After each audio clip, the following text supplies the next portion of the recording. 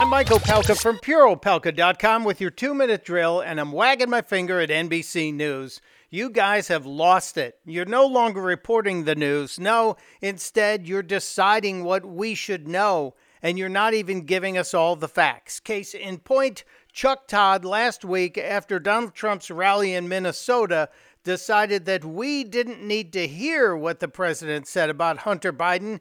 We only need to be told what to think about it from Chuck Todd. Listen to how Todd explained it. The president went further than he's ever gone before. So we are going further than we've ever gone before to say we aren't going to play the sound.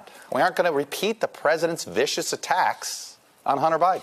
Well, how would we know if he crossed the line? You won't let us see it. You won't let us hear it. You're only telling us what to think. Chuck Todd continued this. The President of the United States stood in front of a crowd of supporters and character assassinated a man. Whatever you might think of his decisions, he's not a public figure, he isn't running for office, and he's not a campaign surrogate. He's not even on the campaign trail. No, not yet. However, he will be. But you've already decided that we should not be allowed to see what the president said, that you're going to tell us how awful it was to Hunter Biden. Go ahead. Tell us some more about how awful the bad man was to Hunter Biden. Look, we are going to tell you that the president's attack on Hunter Biden is remarkable, and it's newsworthy.